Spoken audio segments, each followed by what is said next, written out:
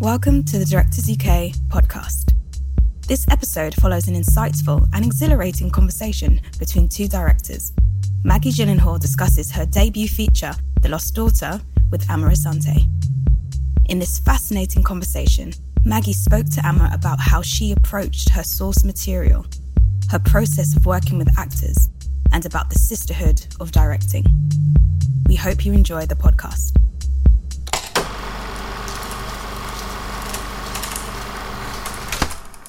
Hello, everybody. I am Amma Asante. I am a Black woman with shoulder-length hair, which is not mine. I am really happy and really excited, actually, to welcome Maggie Gyllenhaal here today to talk about her directorial debut. I'm going to hand it over to her because I know for accessibility we have to do a description and maybe our pronouns. I'm she and her. I'll hand over to Maggie and then I'll jump back in with the interview. Okay, so for a description, I'm also she and her. I'm a white woman with quite short brown hair and a red blouse. Maggie, thank you so much for taking the time. We know how busy your schedule is and we all know what it's like at this point.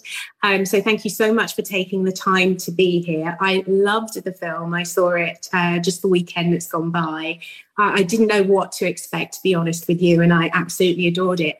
I think just to begin, I'd love to read a quote from Elena Ferrante, who is the author of the book that this film is based on. And there's something just so beautiful about the quote that I think it's quite long, but I think it's going to frame our conversation brilliantly. So to The Guardian, she said, another woman has found in that text good reason to test her creative capacities. Gyllenhaal has decided, that is, to give cinematic form, not to my experience of the world, but to hers, starting from The Lost Daughter. It's important for me, for her, for all women, that her work be hers and turn out well. Mine already exists with its strengths and defects. In the great warehouse of the arts, set up mainly by men, women have, for a relatively short time, been seeking the means and opportunities to give a form of their own to what they have learned from life. So I don't want to say you have to stay inside the cage that I've constructed. We've been inside the male cage for too long, and now that cage is collapsing. A woman artist has to be absolutely autonomous. Her search shouldn't encounter obstacles, especially when it's inspired by the work, by the thought of other women. And I just thought that was such a beautiful quote and such a beautiful sentiment for you to be standing on the platform, if you like, of something that somebody else has started and to make it your own in the incredible way that you have. It's such a visceral piece. It's such an intimate piece. It's a vast piece in so many ways. And so I really want to start from the beginning with you. Why this book and why your directorial debut now? Well, I think those are two separate questions. Yeah. You know? So I think I've done a lot of thinking about why it took me so long to, because I'm 44, I've had a whole career as an actress. Why it took me so long to realize that, something I think is really true, which is that really I'm a director. I think it's a better job for me. I think looking back on it now, I was always sort of bumping up against the edges of what was open to me as an actress. And then, and we can get into this too, but like in response to that, I think I really also tried to create a set where I didn't have closed boundaries on my actors, where a set where I truly was interested in the ideas of my actors. I found as an actress, there are very few directors who are interested in actors with ideas. And I also think, what drew me to acting was this opportunity to, I guess an opportunity to be really honest. I think without even knowing it, I wasn't seeing very many portrayals of women on the screen especially when I was younger, that felt really like me. At first, I think when I was really young as an actress, I tried to fit myself into a fantasy of what I was expected to be. I mean, I did. And I see, actually, I just saw a clip of Secretary and some, career retrospective thing. Yeah. And I thought it's interesting to watch me there, because I'm both struggling to fit myself into the box that I think I'm supposed to be in. And I'm like, fuck this box. I'm both, which is, I think a lot of people when they're 23 feel like that. And I did too. But I think though, that when I was that age, that if you loved storytelling, if you loved films, if you had ideas about, women in the world, that probably the easiest way to get them onto the screen was as an actress, and a thinking actress. And there were definitely models of women who were that. There were very, very few models of women who were directing. So I had access to Jane Campion. I remember being 15 or something and seeing The Piano. And I was totally blown away. And not in an intellectual way. I was blown away in like a kind of unconscious, totally visceral way. Like, I don't know what this language is. Like Ferrante's saying, I think women, when we're honest with ourselves, do make movies differently than men. And something about the way she was using what is, I mean, really primarily a male created cinematic language, like got into something about my experience as a woman I had never seen before. So I think, okay, I saw her. I didn't know Agnes Varda. I didn't know Lucretia Martel. I didn't know, the Claire Denis until months later. And so I think I just went, I'm an actress. I'm going to do this. I'm going to do what I feel I'm here to do through acting. And then, I think I remember, I read this thing that Meryl Streep said, or who knows if she really did, but I really took it to heart, where she said, if you as an actress, as an actor on a set, if you need an idea, if you need something artistically, ask for it with a spoonful of sugar. And I think it's good advice. And I took the advice and I did that. But it's a lot of work. It's a lot of extra work to know, okay, I need this thing in order to make this scene work and express. It's a lot more acting. It's like acting on top of acting, because you have to be someone else to try and get what you need. Right. And you have to do it perfectly. And maybe especially as a woman, you have to be a little bit funny and very kind and self-deprecating or whatever. And I got to be like a master at that in order to Whereas the guy just says it. Yeah. Or a director certainly could, create a set. Well, anyway, so I also then when I was a producer on The Deuce, very collaborative group of people, really interesting. But still, I remember I would see early cuts of episodes and I would write like 4-paragraph long essays as to why you can't cut the orgasm, because that's what makes the scene feminist. But again, like gentle, funny, just perfect. And maybe you get 20% of what you've asked for. Yeah. And I think at a certain point, I just got tired of it. I was like, I want 100% of what I'm thinking about to end on the screen. And I want to create a space where the people who are collaborating with me don't need to bother with a spoonful of sugar, No. And I think there is a weird, not a weird, but there is a link between Why Now and why this book, because everything you've just said there tells me why this book to be your directorial debut of all the things that are out there. Yeah. This book kind of, in its own way, it's not telling a story about a director, who's finding her space in the world of directors, but it does speak about who we are when womanhood meets other things, and what the facets of womanhood mean to each of us as women individually. And I think that's, and as you talk about that as a director, there are so many things that I recognize, so many things that I get having been a child actor who just did as I was told, because you have the authority, as of an adult telling you what to do on top. So, but then also there are so many things and I love this space that we're coming into at the moment, where we're finding the words to articulate our experiences that we previously couldn't quite articulate. The words we couldn't put the words together in a way to talk about an experience that actually was a common experience. Well, that is the thing that drew me to this book, and so much of Ferrante's writing was like, she was talking about things clearly, intelligently, compassionately, that I had never heard expressed before. Yes, about being a mother, but also just in general about being a woman in the world, being a lover, being a thinker, being an artist. And I some of them, I didn't even know I felt, because we've made this agreement not to talk about these things, and it gets so entrenched that I think we agree also not even to think about them.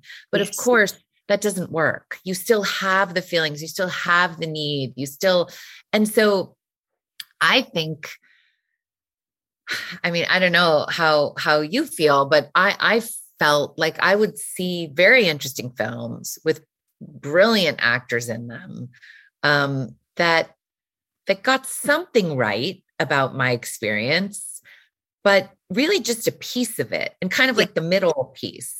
And then all the strange stuff on the outsides, on the outskirts, I never saw represented. And it made me start to wonder, like, is there something wrong with me? Like, I've got all these other feelings too, and needs and desires and questions, and I'm never seeing it reflected back at me. Yeah. Well, I did have I think there's something inherently dramatic about telling the truth. And in particular about telling the truth about something that's taboo, that, even if I were like, you're kind of doing now in many ways, even though we're in the space where those of us as women who are directing are finding more space to talk about it. I think that there's something really new and unique in not just what you're saying, but the way you're saying, the fact that you are articulating the experience of many women who haven't necessarily even acted. And then decided to go into directing, but even just as a director, I think you are the chief of your domain, and we all want. I think as a child actor, I want to create a really open, collaborative space. But stepping into a space that is both collaborative, but where you are the person who is leading in the vision,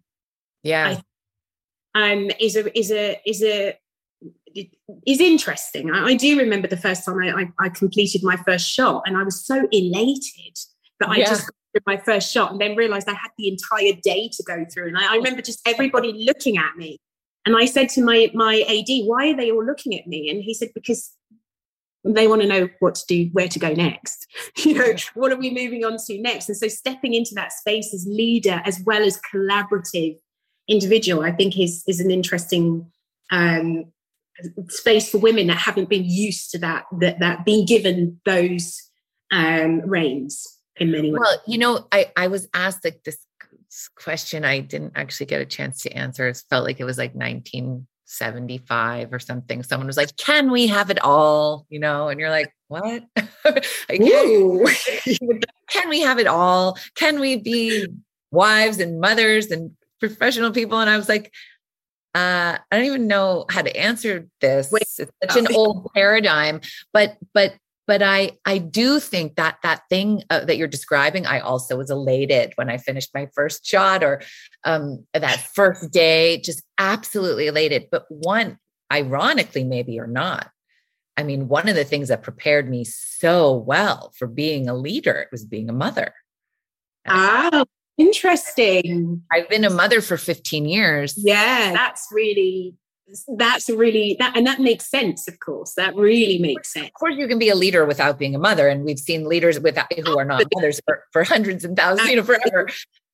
But I think it's interesting, this kind of, I believe, as you can see from my film, that parenting will bring you to your knees it's a job that's designed to school you and grow you, but like for real. And growing hurts. And I believe growing real growth can be terrifying and include despair and anxiety, as well as the ecstasy of opening up. But all of those things that I went through, for now 15 years have made me so much stronger and so much more loving and so much more about the ways in which people are deeply flawed and imperfect, including myself. That's the wonderful thing. I mean, I think what I am is a stepmother, and I became a stepmother many years ago, and I got to a space fairly quickly where what you're talking about in terms of being brought to your knees and what the film expresses so brilliantly in so many ways is I had to get to a point really fast in understanding this is about my journey as much as anything else. It's about what lessons this beautiful child who is helping me with my challenge of being a stepmother, what the lessons were that she was bringing me.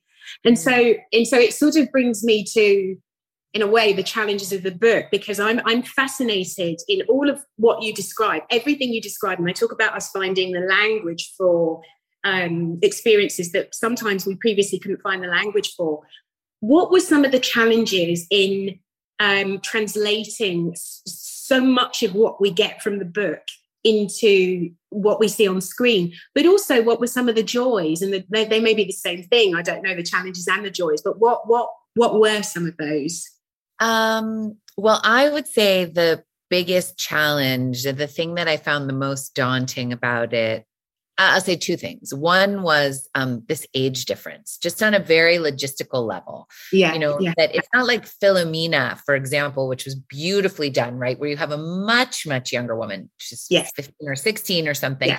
And then Judi Dench, who's in her 70s at the time, like that's you could actually maybe believe when you watch that movie that those are the same person. Right. But unless you're 4 years old, and this movie is not meant for 4-year-olds, no one is ever going to believe, for example, that Jessie Buckley and Olivia Colman are the same person. Like, that's ridiculous. So now I've come, it took me a long time. When I wrote the adaptation, I was like, I decided I'm not going to worry about the logistics of this. I'm going to write it as if I could easily,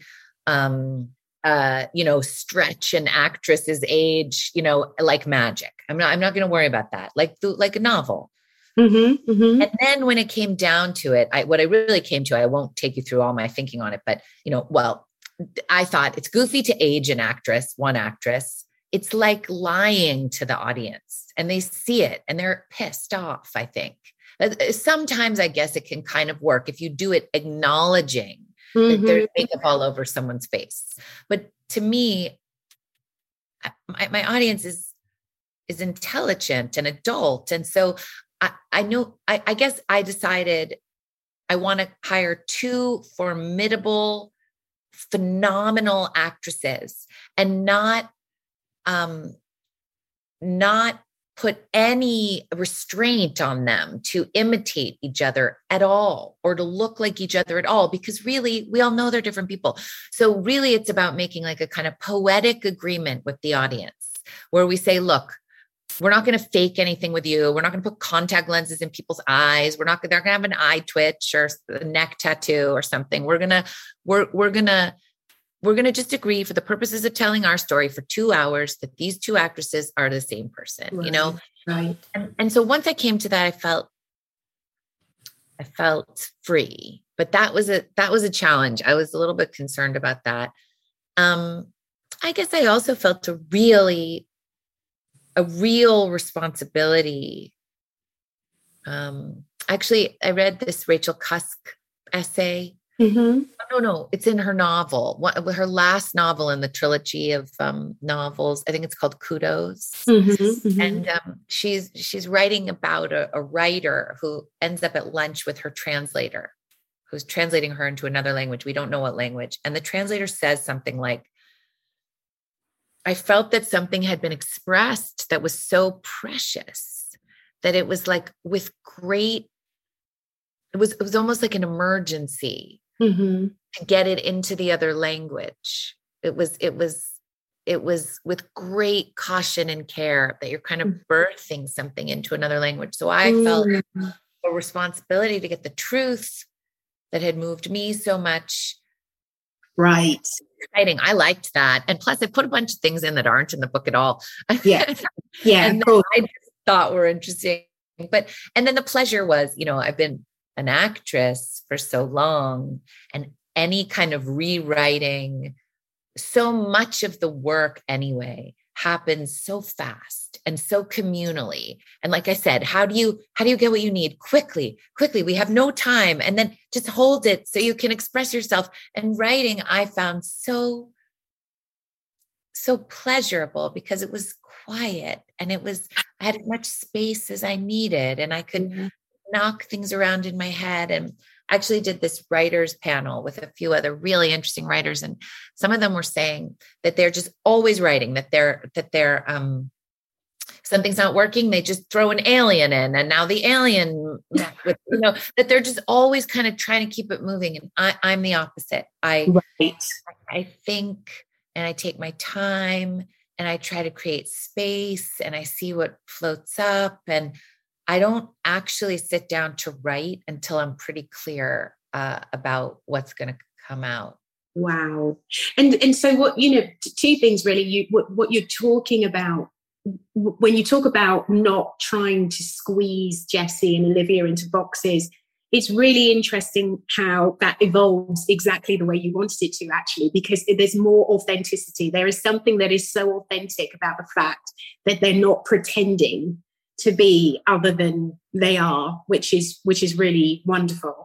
And then the second thing, I had a question which was for a bit later down the line, but I think it makes sense now, which is your voice as a director, as a storyteller, as a filmmaker is so distinctive. It's so clear and distinctive and complicated all at the same time. And my question was going to be, how have you developed that? How did you come to that as you were finding yourself as this filmmaker that we now know? And when you talk about the space, for me, that space is some of that distinctive voice, that nothing is hurried, nothing, everything takes the time that it takes. That's part of your voice. And so I guess the question is, when you stepped onto set, when you finished development and you stepped into prep, do you leave the writer behind? And that voice is still developing as a storyteller, as a filmmaker. Does the writer come with you? Do you make the decision? Do you make any decisions against the writer's will, if that makes sense? You as the writer, I mean. Are there things that once you become the director and you realize, okay, now these are the real parameters that I'm working with now on this set in Greece, on this island, or is one thing just a continuation? Are you on a continuum, I guess I'm asking? I think it's probably more the second way. I tried to create a script that would do two things. I'm not even sure I was conscious of this at the time, but I see it now.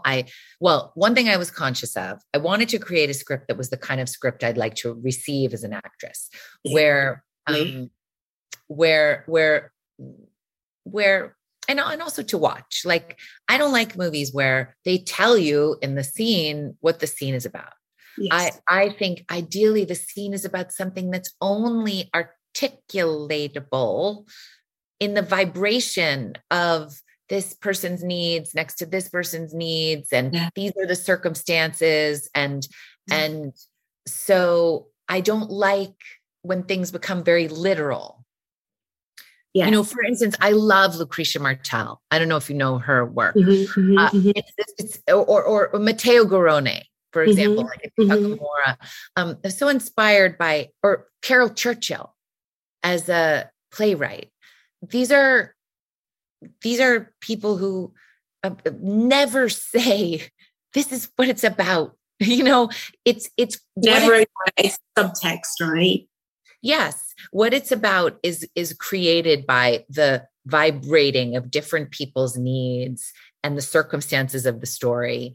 So that meant that key elements of the storytelling have to happen in the directing. Yeah. So what I had to do is create a really strong groundwork for myself as a director structurally that I could really rely on. And then also I think, well, hire brilliant actors and get involved with them on set and see how ideally a good script, the needs, the event, the are clear in the script, and the expression, how it is expressed, can be anyway. The script doesn't totally work, then it's the job of an actor. Oh, you have to cry here, or you have to be scared and let everyone know you're scared. Otherwise we won't know they're scary. Or, that's if a script doesn't work, then the onus is on you as an actor to do the storytelling. If the script is strong and supports you, you're free in terms of expression. So that's interesting. So I think it was like a continuum. In the editing process, barely, almost nothing changed on set script wise. And it was very reliable. When there was a weakness in the script or a vagueness in the script, it totally emerged even in pre-production. I had written this in the movie, it's 1 second because we clarified it, where she's walking and she's eating a sandwich, a Greek sandwich, and she's in that pink dress, and she walks up to the dance and this little girl runs by and says, "Mama," and she turns her head. But it was like a sort of more like David Lynch kind of trippy. It was like a carnival in the street. It was vague. It was vague. And when we got to prepping it, everyone was like, "What do you mean?" And I was like, "I don't know."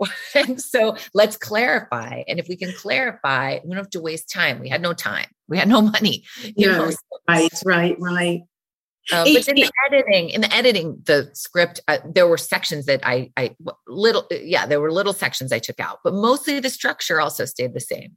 But that's so interesting because, again, for later on down the line, because I act like we've got 2 days to have this conversation and we haven't.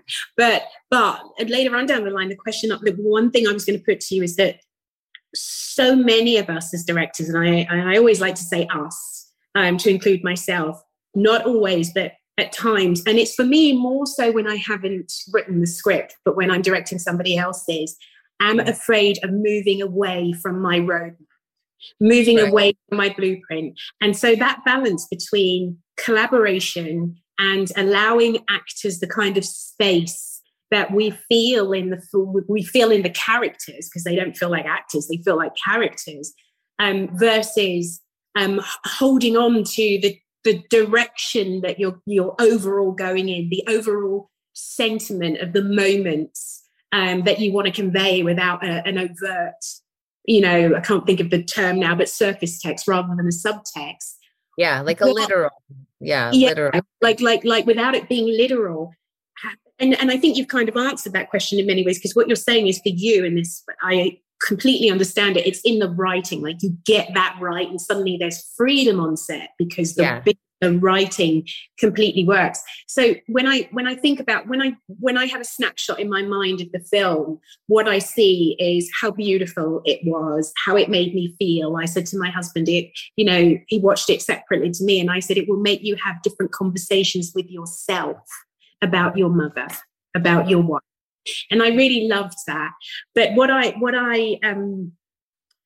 was really interested in was those moments where, so I think about how beautiful it is. I think about how, the space and the performances that the actors give. But I think about how you let the camera just hang, you and your DP just will like hang on a face. And it's so much about what isn't said as much as it is about what is said. There's so much being told, expressed to us between the lines.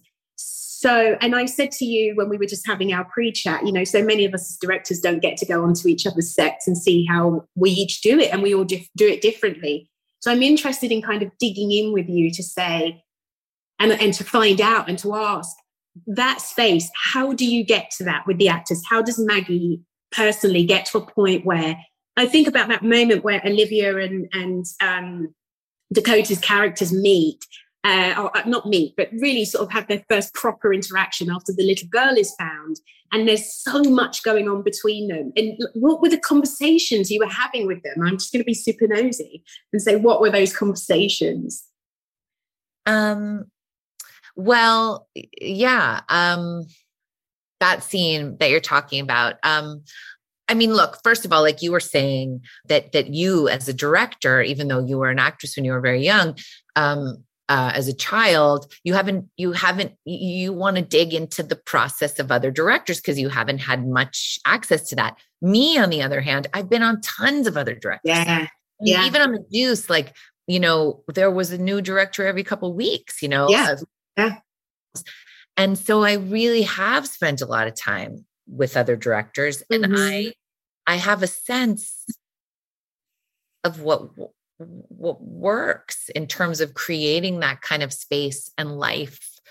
It's rare in my experience as an actress to feel really free, or else, you have to just carve out your tiny space, nudge up against the edges where you can be free, and also try sometimes, to let other actors know when they show up, hey, you can be free. It's hard to figure out how to do that sometimes as an actress. But one of the key things, I think, because I've worked with directors who were brutal. Yeah. And I hear this a lot. I hear this a lot from actors and I'll be honest, mainly from actresses who will tell me things that shock the living daylights out of me in terms of things that have been told to them. And I hear what you're saying. Just brutal. And then I've also worked now and then with directors who were full of love and respect and curiosity about me as an artist, as a collaborator. And so I was pretty sure, and now I'm 100% sure, that a huge part of my job, not just with the actors, but particularly with the actors, because I know how vulnerable it is, let alone in a fucking bathing suit. Okay. How vulnerable it is. A huge part of my job was to hire people I was curious about and actually have respect for, and then love them. And when actors feel, and you can't fake it. And when actors feel not just loved, but that's the most important, but also seen, like I was looking at every 16th note of what was happening on my beautiful monitor. I was like, and I was fascinated by it. And you can tell, you can feel that. And then the other trick is, I think it's not a trick, but step is if you hire people and you can feel that somehow this part mixed with them, that they will, this is how I've felt about parts for myself as an actress. This is why I say this. If they will have to grow in some way in order to really play the part, not that for sure. I don't know how Olivia Colman and Jesse and everybody needs to grow, Ed Harris, but you have a little sense of people. I think maybe this part mixed with this person will mean they'll have to take a step in a very interesting direction in order to do it. Then you're watching somebody actually learn something on screen instead of watching them pretend like they're learning something on screen. Right. And then, for that scene, which I also love, I love that scene that you're talking about. And I find it really compelling. What can I share with you that we were talking about? I mean, for instance, Dakota was having a really interesting experience because she signed on to this movie to express herself and to express herself in a way that I don't think she'd been allowed to express herself before. It was very explicit. Well, I don't know about explicit, but that was very clear to me. And then she spent the first 5 days, all the stuff at the beach was 5 days. So she spent the first 4 days being a gorgeous woman in a bathing suit, being observed. And I think it was really difficult for her. I think she was like chomping at the bit to get in and do something new. And so that was the first scene. She even opens her mouth. And so with Dakota, I remember saying to her, So, I mean, we said a lot of things, but I'll share these two things with you that just make that scene so interesting. So first of all, we've set up these women watching each other. You know, we've shot that for a few days. We didn't shoot in order, but it did happen that we'd shot some of that work. Right. And then to Dakota, I said, so, you know, you say to her the first time they're alone, really, I like your bathing suit. And I said, I mean, of course, that doesn't just mean I like your bathing suit. I said, it means, and she said, oh, I know what it means. She said, it means I love you. I was like, great. Then with Olivia, I just remember one thing I said to her that I really moved her. And it was so beautiful to see her moved. Mm-hmm. I said, you know, when you're doing an emotional scene on a set and makeup comes and touches your face, you know, to fix your makeup or something, and your heart is already open, and just somebody touching your face makes it like you're almost just going to cry. You know, keep your tears in. I said, when Callie touches your back like that, nobody's touched you in so long. Oh. And then I use that take. You watch her like soften. I'm so moved by that. So you're seeing, anyway, you're right. They say nothing to each other. They talk about this. But they say so much. Exactly. And that's exactly what I'm talking about in terms of the writing and then the mix of these parts with these actresses. Yeah. And then you're right. I linger on Dakota for so long because it has nothing to do with what she's saying. I stay on her past her lines and I hold on her because what she's expressing is taking longer to express than the lines. You know? No. And so it's part of what I talk about when I talk about your voice and the appearance of that voice new on our scenes where everything takes as long as it takes. And when I was mentioning that earlier, that's one of the moments that I was talking about. You get it a lot with Ed Harris as well. I'm feeling it with him too, in those moments between him and Olivia, where it's just like, you know what, it's going to take as long as it takes to express what he wants to express in this moment, what he doesn't understand, what he does understand, what he gets of this woman who's not trying to be anything other than she is. I love all of that. I think in translating that voice to your DP, to your director of photography, who just did such a tremendous job, and also to an editor later on down the line, who you don't want cutting things after 1.5 seconds. What was that process? Because obviously, again, you've worked with directors of photography in different ways. Probably with the Deuce, right? I imagine you were in the edit.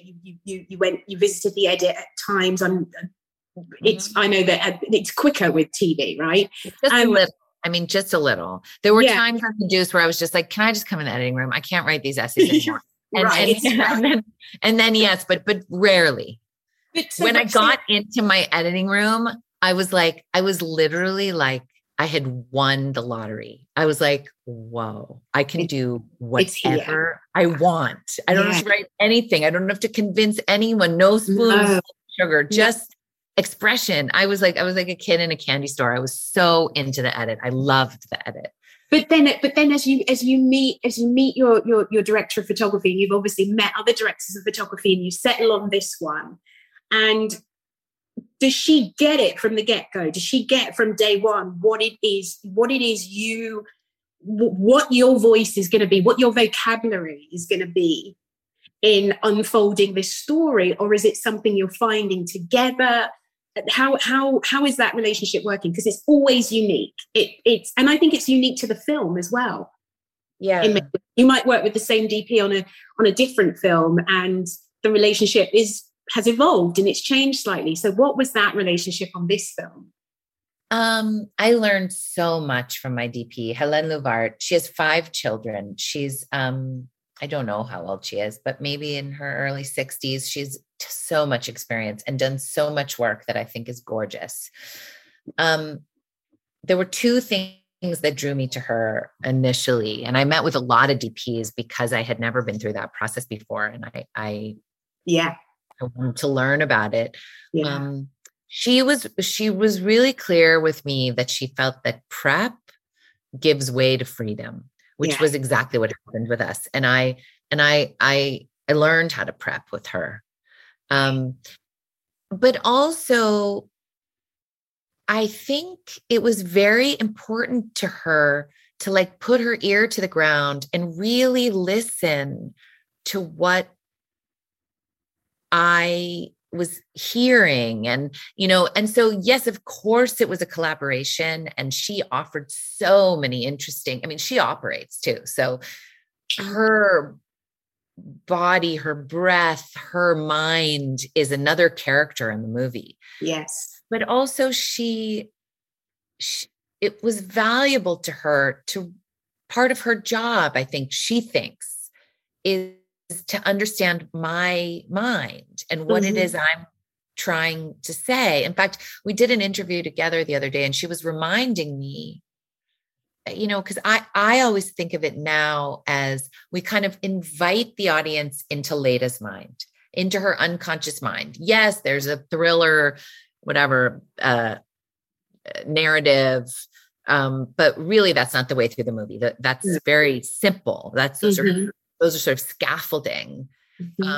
And really the way through the movie is through her mind. And so we basically, we do things early on. For instance, we're shooting over her sort of side of her face onto Dakota, and we see that Dakota's 30 feet away. Then immediately we cut into so close on Dakota that you see droplets of water dripping down her neck. You see the details of the pen marks on the doll. She would never see that from 30 feet away. So what we're saying is, I think you better get inside her mind. Yeah. And yet Helene reminded me that a lot of the talking we did was actually, sometimes we're in my mind, that in some ways those images of what's happening with the doll, what's happening with Dakota's skin, that's my mind. Definitely. Yeah. But I think my mind and Leda's mind, Olivia's, Leda, are all mixed together. It feels like it. It feels like I'm on the journey of a combined voice, and I am, Leda's emotions that you're articulating through her, but somehow I can't even explain it, and that's why it's so visceral, and that's why it's so distinct. But I get that. And that's why, the way I've related to it is that it's your voice as a filmmaker. You take us into this woman's gaze. You call it her mind. We see the world through her gaze, but you show us it. Right. And so it is kind of mine, and how another thing I found, I don't know about you, but like I was just thinking about this last night. So I wanted to shoot on film, and we didn't have the money. So we shot on digital, but in a way I'm really glad, because first of all, I never like to cut. I don't care about how tall the wine is in the wine glass, and nobody cares when they see the movie. But also I found it so interesting how, watching something, just watching it, versus watching it framed with the lens and a frame on a clamshell is an utterly different experience. It is. And that's where my mind, Helene's mind, that's where all of our minds are together creating storytelling. Right. It's what's in the frame, and that's what makes you a filmmaker, is because the audience cannot see it without the frame. They can only see what you show us within the frame. The difference, like it becomes magic. Yeah. With a particular lens on and a particular frame. Actually, just to say, I was doing this thing with Helene, and they were showing us stills and asking us questions about them. And one of them was that beautiful scene where I won't give anything away just in case people haven't seen it, but where there's that reveal about sort of what has happened with Olivia in the flea market. And there's tears in her eyes in this still, and Dakota's hat is cutting off a piece of her face in our frame. And it is so gorgeous to me. And we had a Ronin operator, like a Steadicam operator that, we had hired for a few days. And also you're asking like how to create this freedom. I did that scene, which was much longer actually, start to finish every time. You can't expect Olivia to get to that place or Dakota to get to this place without doing the scene. I mean, that's just ridiculous. Right. And there's no reason. So you can set up your workflow so that that's possible. So anyway, we were doing it all the way through every time, this like 5-minute long scene. And so Hélène wanted a Steadicam operator. So we have him and we're doing the scene and I'm like, it's not working. I don't like it. It feels like TV. And I mean, there's amazing TV. It feels like bad TV. Yeah. And then I was like, Hélène, I think you have to shoot it. She says, no, it would look like an elephant. It would be. And I said, no, you have to shoot it. And then she shoots it and she frames like that. And I'm like, that is what you're talking about. That is what it looks like. Even if you're Dakota, so you're not seeing the back of her hat, you're seeing the front of her hat. Yeah. You're her. It still feels like that. And then you're in it. Then you're in the story. So I don't know. I forgot what we were talking about, but I look at the time and I can't believe it. And my iPad decides to start falling. But I can see that we've got 10 minutes left, and I promised that I would leave time for the audience to ask questions. Okay. So can I just ask one quick question before we go to audience's questions, because I'm desperate to hear the answer to this one, which is you have referenced the idea of trying to create a script that you could offer to an actor, and one where they could find growth in themselves as the actor playing the character. And so I'm really interested in hearing from you from that place and from that point of view, how you grew, how you have grown through directing this piece of work, whether it might have been your third piece or it might have been your first, but you chose this piece of work to do, and how has it grown you? I mean, I think I'm too close to it to know. I feel like a different person. I feel like I shed a skin and I'm like a butterfly. I feel like a different, I feel like a snake that let their, I'm like totally different. I don't know what to say. Right. I don't know exactly what I've learned. I've learned 100,000 things about everything made me cry. I feel like about gratitude, about collaboration, about love, about putting down things you don't need to carry around anymore. I mean, I was so grateful. I'm like, I keep buying gifts for all these people in my life. I go, I've bought like 10 Christmas presents for my husband because I'm so grateful to his support of me. I mean, I don't even know what to say. I'm like, I'm so glad. It's like I jumped over into like where I was supposed to be standing or something. I feel totally different. I understand that. I get that. And I understand it. I mean, I always know when I start a film that I'm going to be different by the time I get to the end of the entire process. That's the process of making it and then putting it out there to have its own conversation with the audience. I know that whole process is going to... But my film hasn't even come out yet.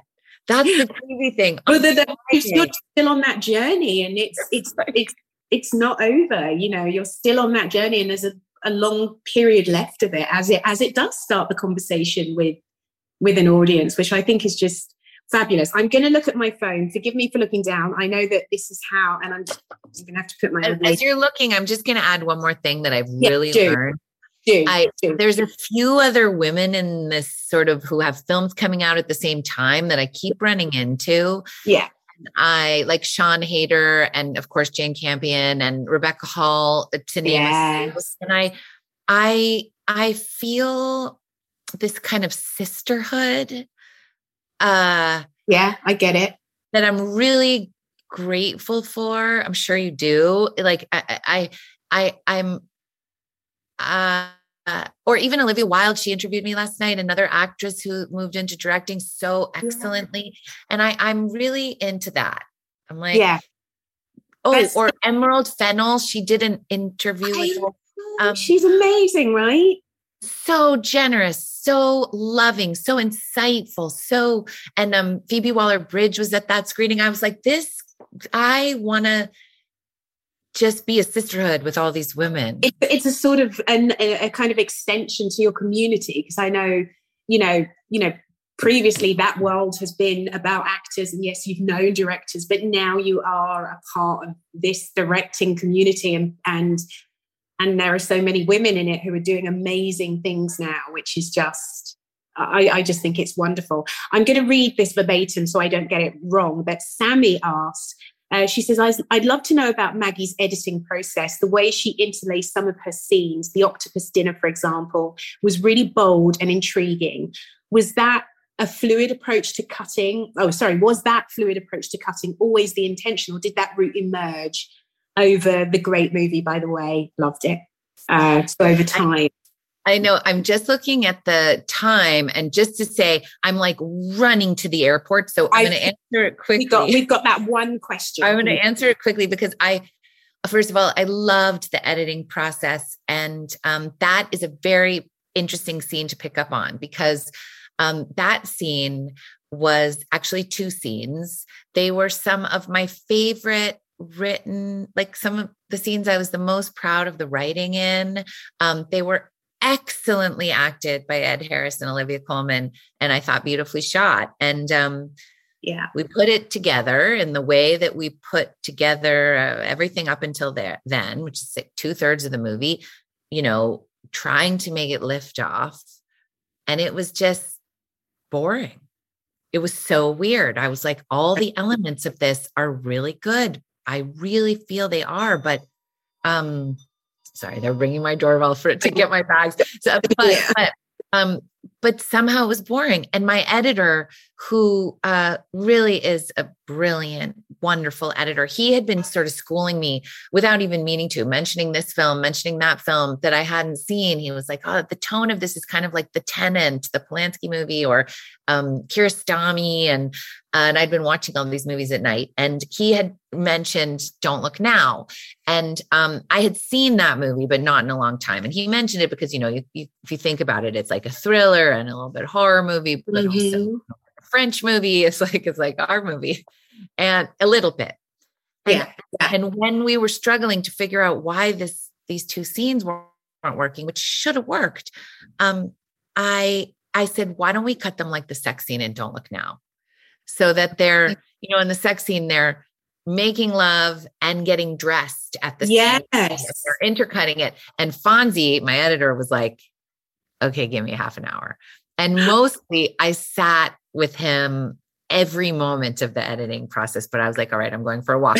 I came back in a half an hour, and he'd intercut it, the cooking of the octopus and the eating of the octopus. And it lifted, and it kept its mystery and its interest, and its, and I love the stuff about how old she is and how she makes him say every number. So here we're moving, we're shifting. It's like kind of a waltz, I think, in the music. And then we stop, and she just says, no, not 42.